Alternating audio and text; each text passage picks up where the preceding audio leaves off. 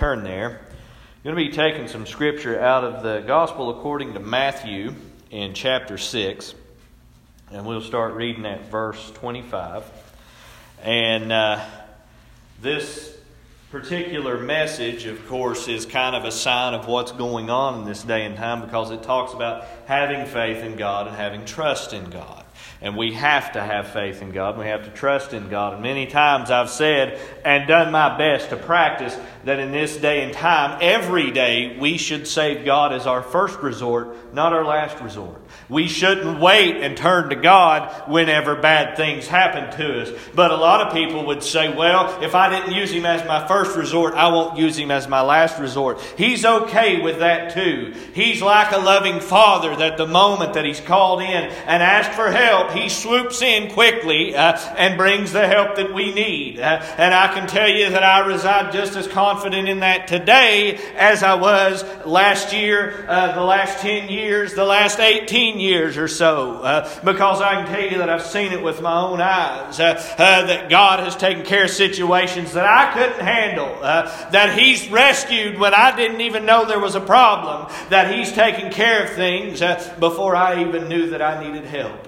Many times in my life, He had my help on the way before I even knew I was in trouble. And I can tell you, He's still that same God today that He was back then. And we'll start reading at verse 25 in Matthew chapter 6. It says, "Therefore I say unto you, take no thought for your life, what ye shall eat or what ye shall drink, nor yet for your body, what ye shall put on. Is not the life more than meat, and the body more than raiment? Behold the fowls of the air, for they sow not, neither do they reap, neither gather into barns, yet your heavenly Father feedeth them. Are ye not much better than they? Which of you, by taking thought, can add 1 cubit to his stature? And why take ye thought for raiment? Consider the lilies of the field, how they grow. They toil not, neither do they spin. And yet I say unto you, that even Solomon in all his glory was not arrayed like one of these. Wherefore, if God so clothe the grass of the field, which today is, and tomorrow is cast into the oven, shall He not much more clothe you, O ye of little faith?"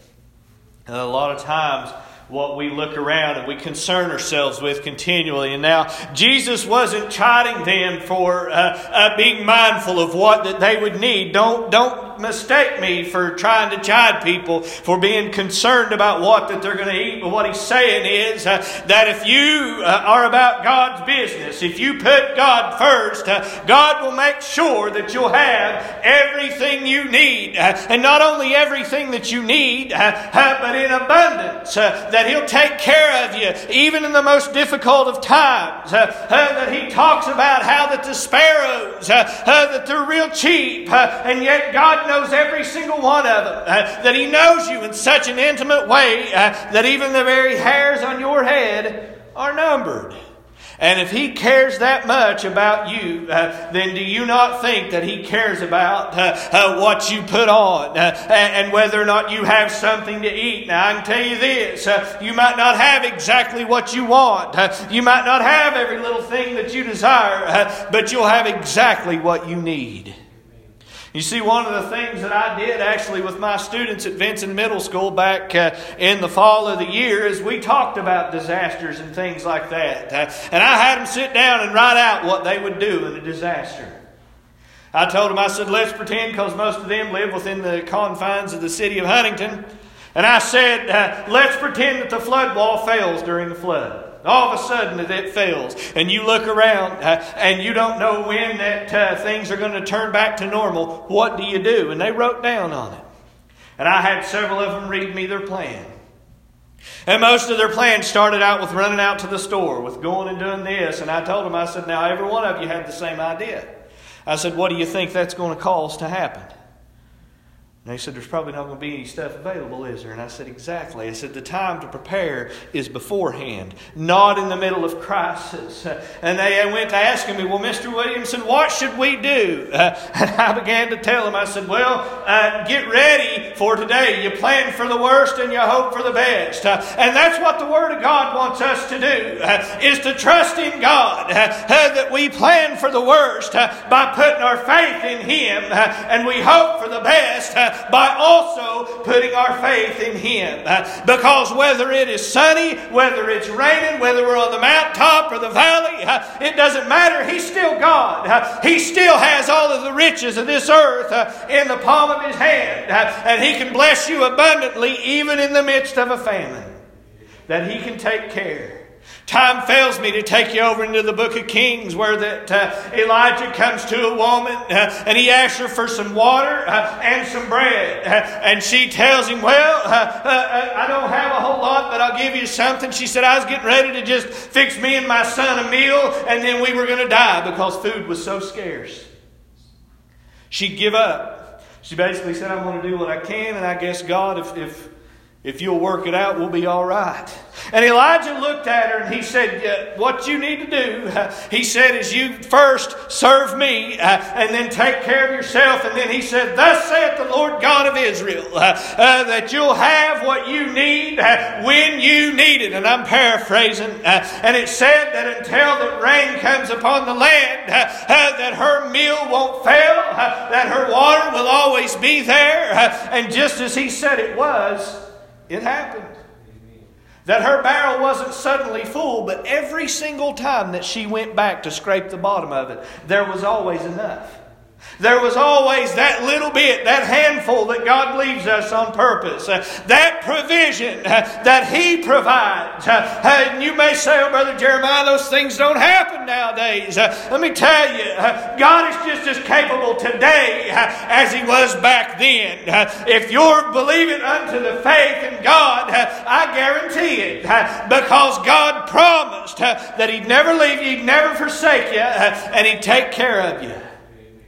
Now that doesn't mean that you snap your fingers and say, now God, I know I've got the faith. Give me what I want. God, I want $100. And I've heard sermons preached over the years where that they say, oh, you can't outgive God. You give 10 in the offering plate, God will give you 100 back. No, that's not how that works. What it is saying, if you concentrate on God, you concern yourself with God, He will guarantee your footsteps.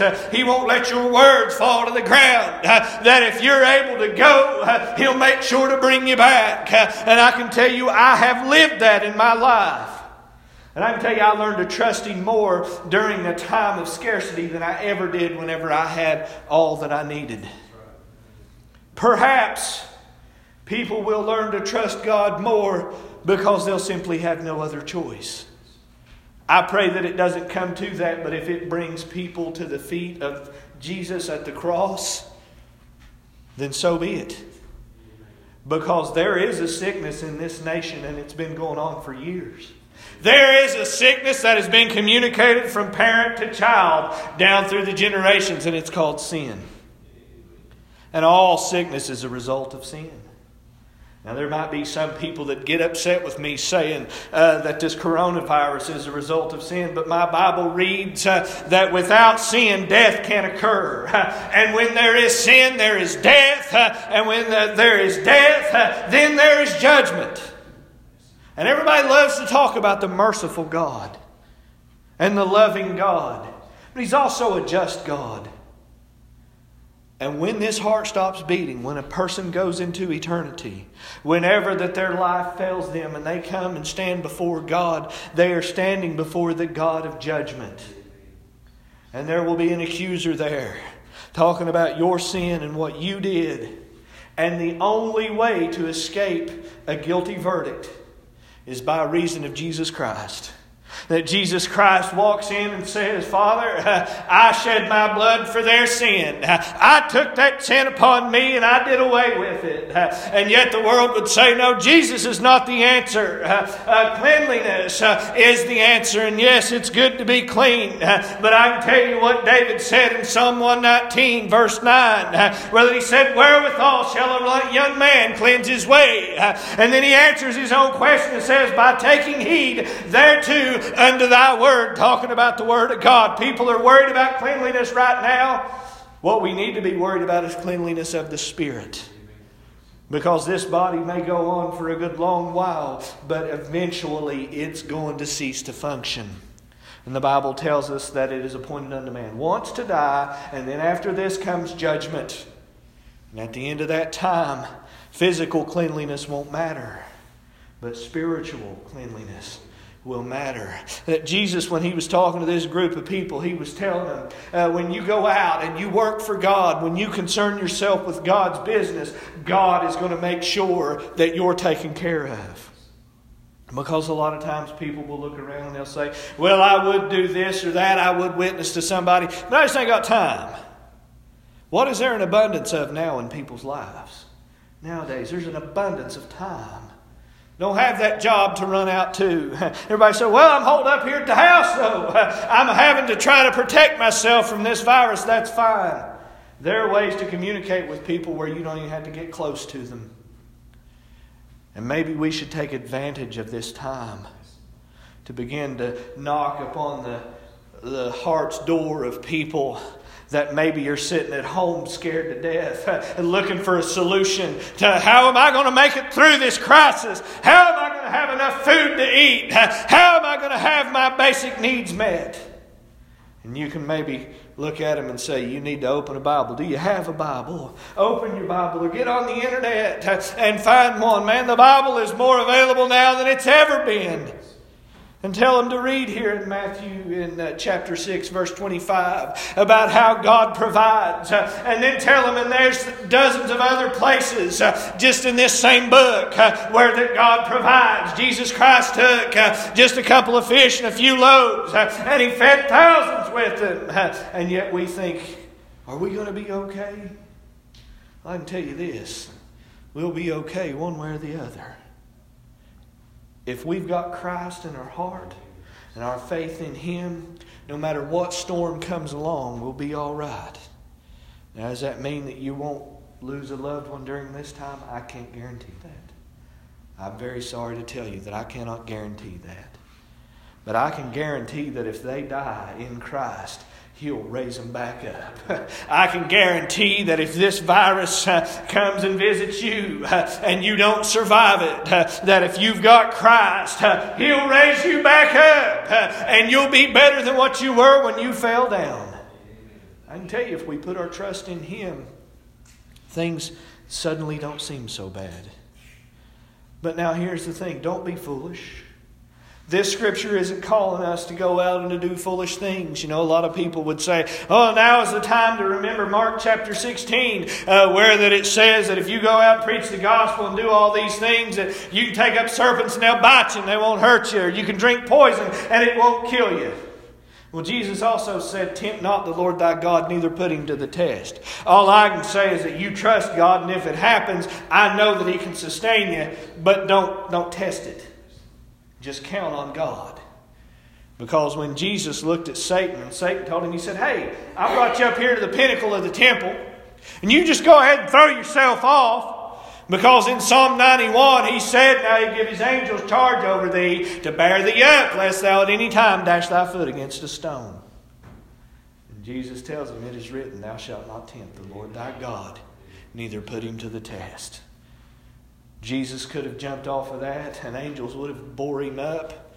But He said, here's the better scripture. Satan will quote scripture to you. This world will take scripture and pervert it and make you think something that's completely foolishness. And that's the same way as those people that try to say, oh, well, you just go ahead and take that serpent up and let it bite you and it won't hurt you. Don't count on that. Just count on now if you're about the Lord's business and you're taking care of His business and Satan tries to send a fiery serpent after you, then I guarantee you that the Word of God will ring true in your life. And I can tell you this, a lot of people are worried about what they're going to eat. Satan appealed to Jesus there in the wilderness. And he told him, hey, if you're the Son of God, then just command that these stones be made of bread. Jesus looked at him and said, man shall not live by bread alone, but by every word that proceedeth out of the mouth of God. If we're looking for our provision right now, we should be praying every day, give us this day our daily bread, both spiritually and physically. Because that's what's on everybody's mind now, right now, is their daily bread. What can I get? How can I be taken care of? How can I provide? When I was a kid, there was a movie come out called Red Dawn. And I grew up during the tail end of the Cold War. And I'm betting Brother Larry and Brother John remembers it. where that the Soviet Union and a couple of other nations invaded the United States. And every kid that saw that movie had them a Red Dawn plan. Especially out here in the country, we'd figure out a fort somewhere. I know where Brother Larry's was at. I've been to it. And everybody had their plan. What they was going to do when the Russians invaded. Not if, but when. That we was going to stockpile guns, we was going to have canned food, camp out all the entire time and all that. And it was all well and good. But I can tell you, my plans nowadays, and I try to make plans. I try to be ready as best I can. But my plan starts with Jesus Christ and my plan ends with Jesus Christ. That even if something happens to me and I leave this world, and my wife and my children are left without me, don't you think for a second that when I close my eyes in death that I ain't counting on God to continue taking care of them. He might be using me to do it now. He can raise somebody else up if He needs to, or He'll give them the strength to make it on their own. And that comforts me in a way in which that no other thing can possibly comfort. Because I can tell you the things that we count on now, they may be slowly stripped away from us, one by one. And we look around and we say, Lord, where are we going to turn? And the whole time He's saying, if you people who are called by my name will humble yourselves and repent, I'll heal your land. And I'll restore you and I'll forgive your sin. I'll take care of you. And that's all He's really wanting, is for us to commit. And a lot of times people are kind of like the person, that wants to help, but doesn't want to make any kind of a sacrifice. It's a story that Brother Otis Bowens told me years ago, in which it said, and it's an allegory, it said that there was a chicken and a pig that comes upon a starving man. And the chicken looks at the pig and says, we need to help this man. The pig says, all right, what do you got in mind? And the chicken says, well, he's starving, let's feed him. And the chicken says, we'll give him bacon and eggs. Pig looks at the chicken and says, well, that's a lofty goal. Said, but from you it's a donation. From me it's a sacrifice. You see, the pig, in order to help the man, he would have had to been all in. He would have had to given up his life. And I can tell you that in order to help, Jesus gave up His very life. He sacrificed Himself for us, so that we wouldn't have to suffer the end result of sin. Now this body does, but this spirit does not. And what we have in Jesus Christ is provision in this world and in the next. And I know of no other place you can get that guarantee. No other religion ever promises to take care of you after you die. Only Jesus Christ looked at the world and said, I am the way, the truth, and the life. We get to the Father through Him. In this day and time of worry about cleanliness, worry about sickness, worry about disease and all that, I can honestly stand up here and say, I'm not worried. And it's not because I have a guarantee that I won't get sick or I won't lose anything or I won't suffer because of this. But I stand up here unworried because I know that whatever lays ahead, if I put my trust in the Lord, I'm going to make it. I might not like the trip. I might despise the trip. Now, I can give you this analogy to help you understand. I hate road trips. I would just about rather take a physical beating as to have to get in a car and drive any farther than an hour away. You can ask my wife. She would amen that if she were here this morning. But I love the beach. Love it. I love the mountains. I love these places that aren't nearby. And sometimes, though, the destination, isn't it worth the trip? Our journey to heaven, man, when we get there, what a haggard mess we might look like. I can tell you, when I get out of the car after riding for about 6 or 7 hours and only periodic stops, I look like somebody just about needs to be on a walker. My back's hurting me and everything, and I've noticed it's gotten worse as I've gotten older. But it seems like that fades real quick when I see the splendor of whatever it is that I've come to see. And I can only imagine how that it'll be when we come through the gates of heaven. And we look around and we see the feet of Jesus and fall down at Him and begin to worship and say, it was worth the trip. It was worth everything I went through. Because while our clothes may be a tattered mess, while our armor may be dented and dinged, well worn and well used, it'll have been taken off, and a nice shiny crown placed on our head, and a white robe thrown about us. And then we'll look around and say, yeah, it was worth it. It was worth the suffering. It was worth the difficulty. That's why I stand here unafraid and unworried, is because that I believe this word with all of my heart. And when He said, I'll take care of you, you can count on it. When He said, I'll go with you all the way, you can guarantee it. There are precious few guarantees that I can give you in this world. But when it comes to this book, if it has a promise in it, you can stand on it. You might not be able to name and claim things, but if God has named it, you sure can claim it. Number one at the very top of the list is the blood. That promise that if you claim the blood, it will absolve you of all of your sins. Let's everyone stand and get a song.